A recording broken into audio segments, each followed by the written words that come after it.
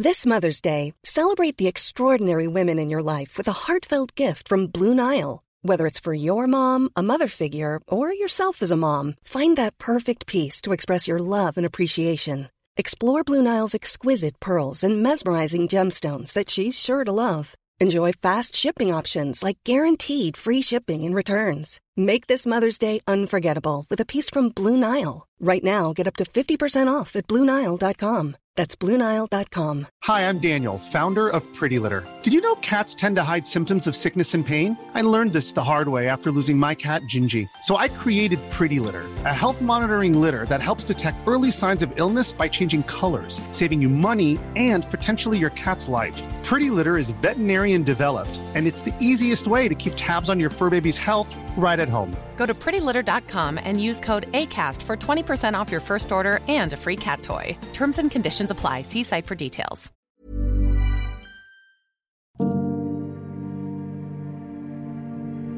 Hello, and welcome to Gone Medieval by History Hit. I'm Dr. Kat Jarman.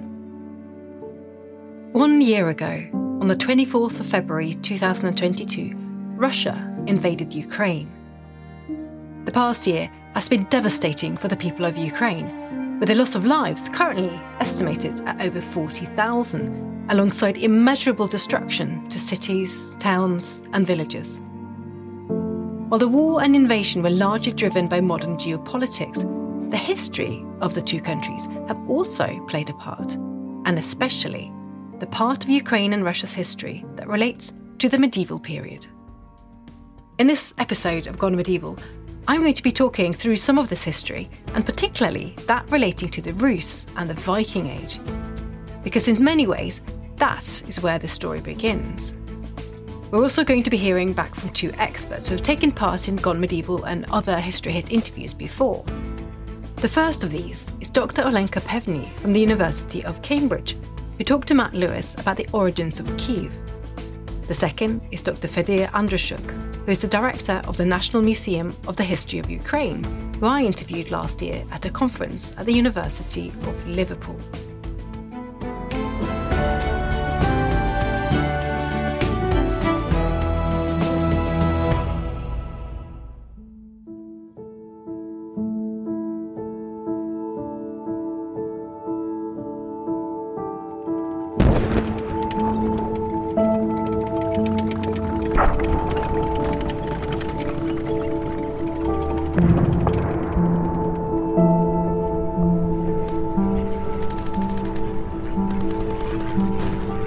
In July 2021, around 7 months before the invasion of Ukraine, Vladimir Putin published an essay entitled On the Historical Unity of Russia and Ukraine, which set out some of his imperial ambitions.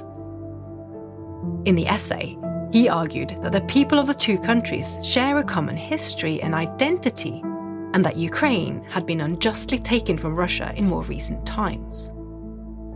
Other Russian propaganda has similarly painted Ukraine as lacking any unique history separate and apart from Russia. Part of this line of thinking relates to the attitude that Russians and Ukrainians are one and the same people, stemming from the Kievan Rus and the descendants of the so-called Rurikid dynasty that dates back to the 9th century. But how far back can we trace this joint past? What do we really know about it? And how do Russia and Ukraine differ in the way they see it?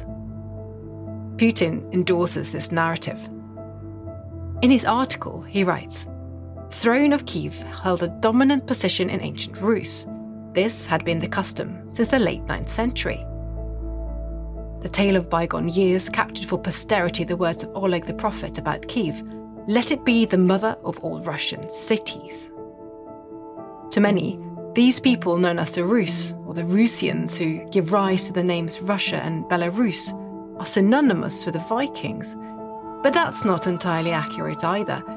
It's a much more complicated story than that. Here's what Olenka had to say about the Rus. Yes, it's fair to say that we begin to know more about this region when the Norsemen coming from Finland and Norway and Sweden begin to make their way down the river routes to Constantinople, and they begin to serve in the Constantinopolitan Palace Guard and begin to travel around the world. And we begin to hear more about the Rus in historical Byzantine sources. And this is how we begin to imagine the Rus. And we also know about the Rus from the main chronicle for the Rus period, which is the chronicle called the Povest Vremennych Let, which is the tale of the bygone years. The only English translation that exists calls it the Russian Primary Chronicle, even though we, of course, realize there was no Russia or modern nation state at this period. But part of the reason why we have these misconceptions is because of the loose translation of the word Rus. The truth is, to know about the Rus is really quite complicated, because I think as we begin to realize how complex our global world is, we begin to realize also the fluidity of meanings, of words, and of concepts. The way the word Rus was used was also not constant, not even in the medieval period. So if you read what is referred to as the Primary Chronicle or the Povest Vremennych Let, you begin to see that the term Rus is differently applied at different points of the chronicle. So at first it might refer to the Norsemen coming down the river routes and establishing trading settlements along the river routes. Then eventually you begin to see that it refers to a broader ruling class that is already intermarried with the Slavic populations. And then even later, by the 12th century, it refers to the Rus lands. And Rus was a state. I think that is one of the biggest problems that we have in studying this period. Fadir also commented on how problematic this is, this idea of a singular Rus origin, in the way that Putin presents it in his essay. He also explains the differences in understanding of this history in Russia and Ukraine, and not least the contributions that archaeology could make. Russian scholarship is basically preoccupied with only one problem, it's origin of Russian state. This is pretty much they are very happy to do. But quite a lot of such research is based on written sources which have a later origin. And this is contrasts against the Ukrainian scholarships, which are actually dealing with the issues such like what origin of these sources, where are the ideological implications to create them, and stuff like that. And particularly they are highlighting this chronological distance between years and the events it described, 200 years gap. That is why it's important to know where come this information from, which the chronicle was relying. The role archaeologists can tell us a completely different story. And particularly during recently time, there are a lot of finds. And what is interesting, we have quite, I think, interesting collection of objects dated to the Vendel period, the 7th century, 8th century. Some of them are quite high. I think it's probably something we need to rethink about the beginning of the Viking Age. But what is important at the time, it's a bit saying something about contacts between Scandinavia and the population of Ukraine, which was actually previous to this when the Rurikid dynasty installed in Kiev. So I think this is very interesting. This can be a new page actually in this story. Now, the connection with Scandinavia and the possible Scandinavian origins of the Rus has been very contentious and led to what has been known as a Normanist debate, with one side arguing that the Rus were essentially Vikings or Normans, and the other side, the anti-Normanists, arguing that they were anything but. We do know that the Viking is a conventional term from the seafaring people trading and riding and colonizing part of the European countries. And you can find the Vikings in Russian history. And the reason for this is that they hold by two other terms, the Rus and the Varangians. And both mention it in the Tale of Bygone Years, which is actually a literary source which is basically dated to the beginning of the 12th century. This source actually tells us about the invitation of the Varangians to rule over the Slavonic and Finnic-speaking population. And this is basically the start of this debate, because debate about the origin of Russian state, and this is the start actually when the Rus began called by the Russians. Of course, there have been different opinions which actually were trying to identify the Varangians and the Rus as Scandinavians. And this debate, they started in the 18th century and had been continued until very recently time. But during the Soviet time, these discussions tend to be like a debate between two academic seats. One of them is situated in Moscow with another one in Leningrad. And the scholars, they were representing a Normalistic position, and those who were working in the Moscow anti-Normalistic. Normalism at that time, it was like to be academic dissident. And the explanation for this is that when the Soviet Union collapsed, they lost interest to this subject. So this sort of degree of connection is very much about how much of a link and what a role the Scandinavians had, I suppose. Yeah, it's all this discussion between Normalism and anti-Normalism. It was basically based on these written sources which have late character. And of course, archaeology could actually contribute much more new material. And this is why it became a more important discussion, because these finds, we are finding them on different places of Eastern Europe, and they need to be explained.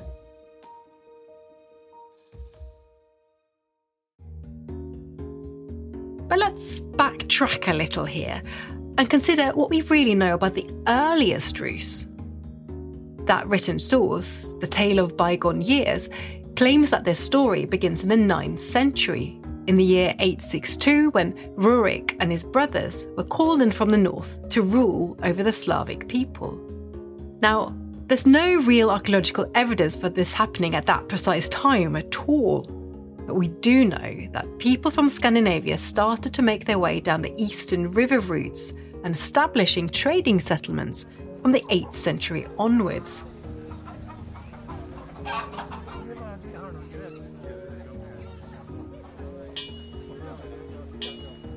One of the first of these is Starya Ladoga, near modern-day St. Petersburg, which allowed for access to the Baltic Sea trading networks. Soon after, other similar sites and artefacts began to appear along the river networks. And in these areas, the Scandinavians met and interacted with the Slavic people. Olenka explained who these Slavs were.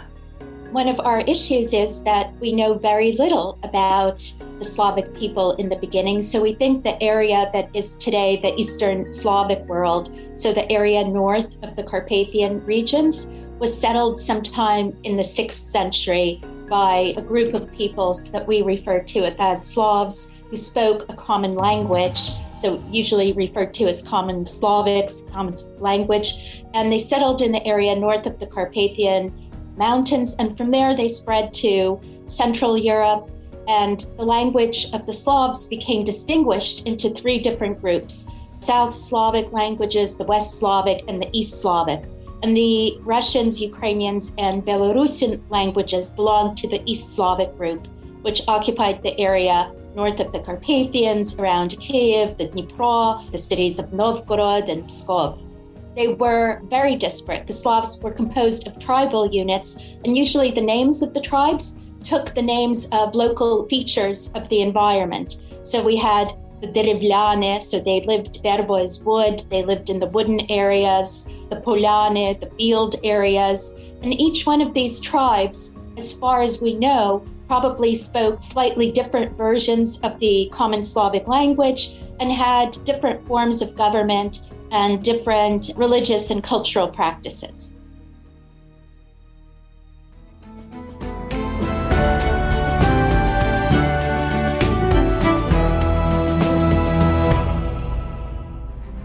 Over on the Warfare podcast by History Hit, we bring you brand new military histories from around the world. Each week, twice a week, we release new episodes with world-leading historians, expert policymakers, and the veterans who served. From the greatest tanks of the Second World War. And so what are you actually trying to get out of your tank? You're trying to get manoeuvrability and you're trying to get a really big gun. Your Tiger and your Panther there to dominate the battlefield, primarily on the Eastern Front and in the North Africa and all that sort of stuff. But by the time they're actually coming in decent numbers, that moment has already passed. Through to new histories that help us understand current conflicts. Any invader, any attacker, any adversary will exploit gaps within society. It was true then, it's true today. But the Finns signaled that they were united, and I think that's what the Ukrainians should signal today too. Subscribe to Warfare from History Hit wherever you get your podcasts and join us on the front lines of military history.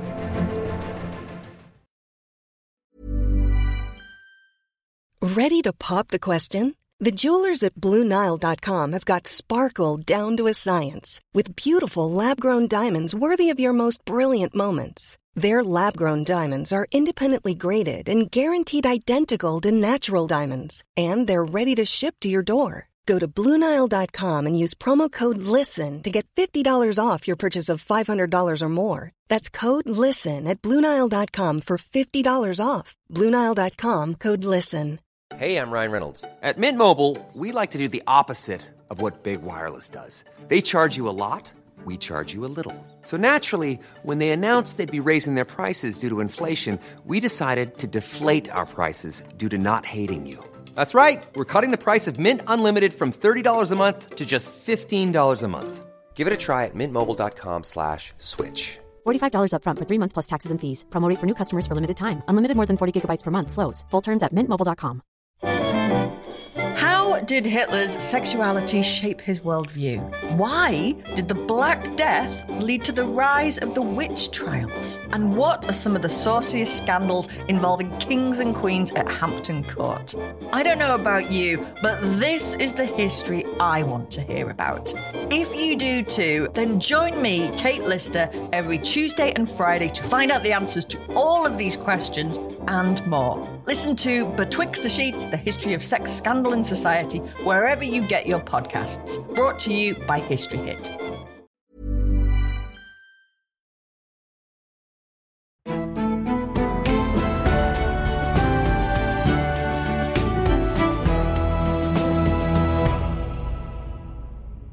Now, there's no doubt that the Scandinavians interacted with the Slavs, but there is a lot we don't know.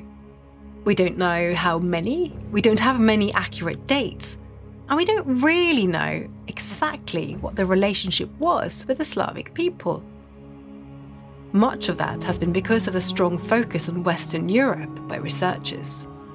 Before, most of Viking Congress activity was basically concentrated on the presenting results of studies which actually were dealing with the western part of the Viking world. And eastern part was basically very few presented. But it's important to remember that the eastern part of the Viking world was very important, and it's also quite early period of time, and we can find still a lot of new information which can actually contribute to our current knowledge about the Viking heritage. We can't see these people.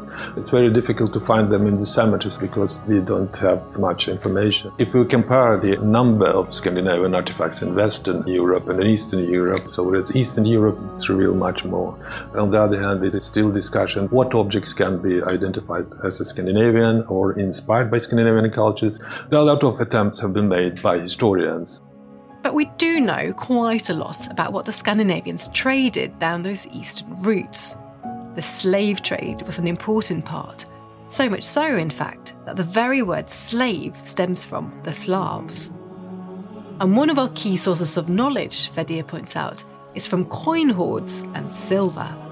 We have written sources telling us about the importance of slaves and also fair trade as well. The finds of silver coinage, particularly Islamic coinage on the territory of Ukraine, it's important in trade transactions which were going on in Ukraine. And of course the content of these hoards reveal the connections between Khazars and different parts of Islamic world with the territory of Ukraine. The hoards is a very interesting source of information because it actually can reveal different direction of this context which actually did not just to the east, but also to the west and north and stuff. That is why it's important to study them. So, we do know quite a lot about the contact and connections. But when did these ruse first become something we could describe as a state? And do we actually know much about who those people were? We don't have a direct written record until a little later. The tale of bygone years' establishment in 862, of course, is very likely purely a medieval invention. But the very first reference we have to the Rus in a written source is from quite an unexpected place, namely Francia, because in 839, so several decades earlier, a contemporary document reported a delegation from Byzantium arriving at the court of Louis the Pious, the Frankish emperor, in Ingelheim. And with them, these delegates had a group of men who called themselves the Rus. They'd been sent by their leader, and were vouched for by the Byzantine emperor. Now, there's a lot again we don't know about that particular delegation, but what this does mean is by that very early stage, we already have an established group calling themselves the Rus, with a name, an identity, and a leader, and they'd already established diplomatic connections with Byzantium. But in terms of their towns and cities, from these early stages again, what we know comes mainly from archaeological sources. The trading settlements soon start to grow, and one of the towns that becomes really crucial is Kiev. Olenka explained to us how Kiev became such an important centre. The Norsemen were sea nomads. They made their way down river routes. So it wasn't land that defined their state at the very beginning, but rather river routes and trading routes. So if you were to have a map of very early Rus, I would just not draw borders, have things fizzle out towards the edges and highlight the river routes upon which all of these great cities of Rus that became the centers of principalities or the centers of Rus rulers developed. And Kiev happened to be on the Dnipro River on the way to Byzantium, to Constantinople, to the Greeks. It was a convenient place to gather merchandise. So basically what was traded from Rus lands was fur and honey and most importantly slaves, and brought to Byzantium, and then goods were returned to the Rus lands. So Kiev, I think it's reasonable to assume that when the Rus came down these river routes, there were already settlements along these great and convenient points of trade and fishing. So Novgorod's one of these cities, Kiev is one of these cities. The Rus developed these cities into greater merchant centers of trade. And Kiev was one of these centers. And then, of course, there are all of these legends about the importance of the river for Kiev. At the beginning of Rus history, the capital wasn't in Kiev. We had rulers such as Oleg, in Russian Oleg, who tried to move his capital somewhere further west, closer to Constantinople, the Bulgarians. But in the end, it was Kiev that became the most convenient center. And succession is a really interesting phenomena in Rus lands. And we see that there are certain principles at play. So, for example, the principle of seniority. But Rus had what is called system of succession that is a rota system of succession. So basically, the first 3 sons of a ruler occupied the throne, and only then did rulership pass on to the children of the eldest of the 3 sons. As you can imagine, as they had more and more children and multiplied, this was a very difficult system to follow. And so in several cases, we have meetings recorded in the Povest Vremennych Let about how to resolve issues of succession. So it wasn't just succession of different rulers in line for the throne, but these rulers were associated with different Rus lands. And so in a way, they had to move from one land to another, and that got pretty tiresome, and you didn't want to lose your patrimonial land. So with time, in the 12th century already, you begin to see princes thinking about developing their own patrimonial lands and dividing their patrimonial lands among their sons. So in a way, the golden age of Kiev is really a very brief period, very end of the 10th century, early 11th century. When Christianity first comes, it's under Prince Volodymyr and Yaroslav that we see things fairly contained and Kiev as this central unit. But you begin to get Novgorod developing with the prince playing a secondary role in the Novgorod Principality. By 1169, the Prince of Vladimir, so north, they begin to try to develop their patrimonial lands to the extent that they write to Constantinople and want to have their own metropolitan in this land.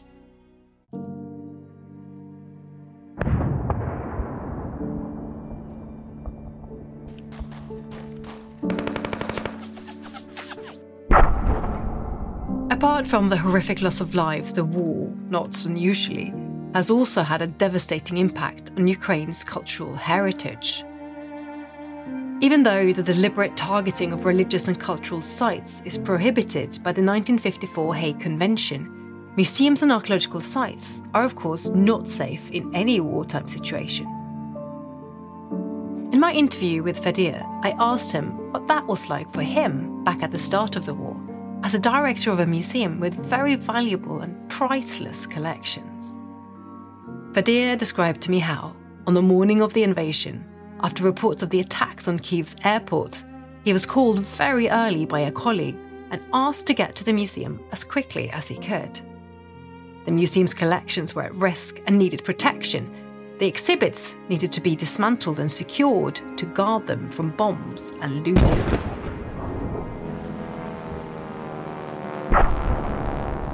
Fadir told me that he had no idea if any of his colleagues would turn up to help, as after all, the city was being bombed and they and their families were in mortal danger. But when he got there, around 25 of them had risked their lives to help save the museum. For the next month or so, Fadir and some of his colleagues essentially moved into the museum to continue their work of protecting the artefacts. I asked him how they chose to prioritise in a situation like that and whether they had any guidelines for what to rescue first. He told me that they did, in fact, have an instruction manual for what to rescue first in the case of a disaster or attack. But this manual was written in the 1970s under Soviet rule, and at the time, the top priority were the objects that related to communism or that could further communist ideologies. A stark reminder of just how political the past has always been. Thankfully, to date, Fadir's museum has largely survived unscathed.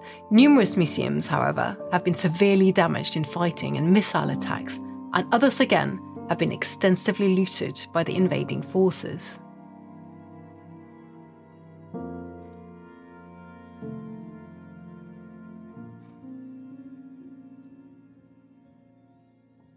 At the time of writing this, in February 2023, one survey counted 553 damaged and destroyed cultural heritage sites and institutions across Ukraine. Although naturally, as the war is still raging, it's tricky to say if this figure is accurate. One site, Shestovitsa, southwest of Chernihiv in the northern part of Ukraine, is one of those that in an early part of the war was occupied by Russian forces. Shestovitsa was a crucial site during the Viking Age, a Rus fortified trading settlement by one of the river routes leading down to Kyiv and eventually down to Constantinople. I've excavated there myself with my Ukrainian colleagues, digging into some of the numerous burial mounds that are spread across the open plain and through the surrounding forests. There, archaeologists have found burial chambers and graves that are almost identical to those at sites like Birka in Viking Age Sweden, but with artefacts that are a mix of Scandinavian and Slavic types. But the site has been contentious. In 1946, under USSR rule, when the anti-Normanist perspective was in full force, one archaeologist was sent to Shestovitsa to prove that there were no Scandinavian burials there at all, which was, of course, exactly the opposite of what was found. More recently, a brother and sister buried in the same mound were found through ancient DNA analysis to have Swedish or Norwegian-like ancestry. If you want to find out a little bit more about Shestovitsa and how it fits into the bigger Viking world, I've written about it in my book River Kings. But there's still an awful lot that we don't know about this particular site and how the Scandinavians and the Slavs interacted.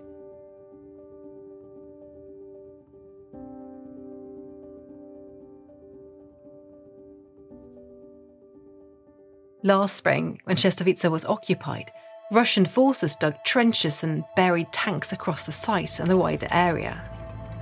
Although it has since been liberated, we still don't quite know what might have been lost. There's a quote by George Orwell that fits the fight over Ukraine's past, and especially its Viking Age and medieval origins, very well. In his dystopian novel 1984, he said, "Who controls the past controls the future. Who controls the present controls the past." For now, we can only commemorate those who have died in the senseless war, who have been injured, and their millions who have lost their homes. Do still remember to support the people of Ukraine and donate help to some of the organisations that collect for them. Now, if you want to hear a little bit more about this, you can always go back over some of our old Gone Medieval episodes. For example, the full episode on the origins of Kiev with Dr. Olenka Pevny from the University of Cambridge is in our back catalogue.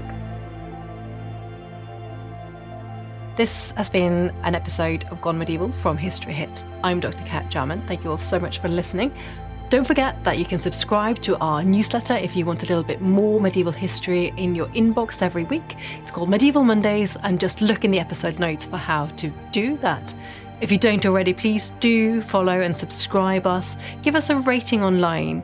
It really helps other people find the podcast. So for now, thank you so much for listening. My co-host Matt Lewis will be back with the next episode, and I will be back in a week's time. Until then, have a brilliant week.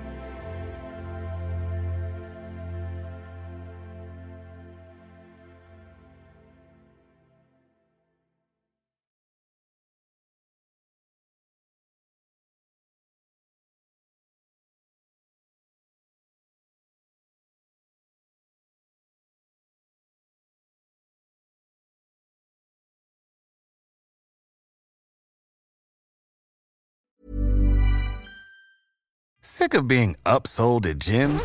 My guy, you're currently a base member. For $90 more, I can upgrade you to our Shred membership. For $130 more, you'll be a Swole member. And for just $300 more, you'll reach Sweat Platinum. At Planet Fitness, you'll get energy without the upsell. Never pushy, always free fitness training and equipment for every workout. It's fitness that fits your budget. Join Planet Fitness for just $1 down and $10 a month. Cancel anytime. Deal ends Friday, May 10th. See Home Club for details. Thank you for listening to this episode of Gone Medieval. Please follow this show wherever you get your podcasts. It really helps us out, and you'll be doing me a big favour. Don't forget you can also listen to all of these podcasts ad-free and watch hundreds of documentaries when you subscribe at historyhit.com/subscribe. As a special gift, you can also get your first 3 months for just £1 a month when you use the code MEDIEVAL at checkout.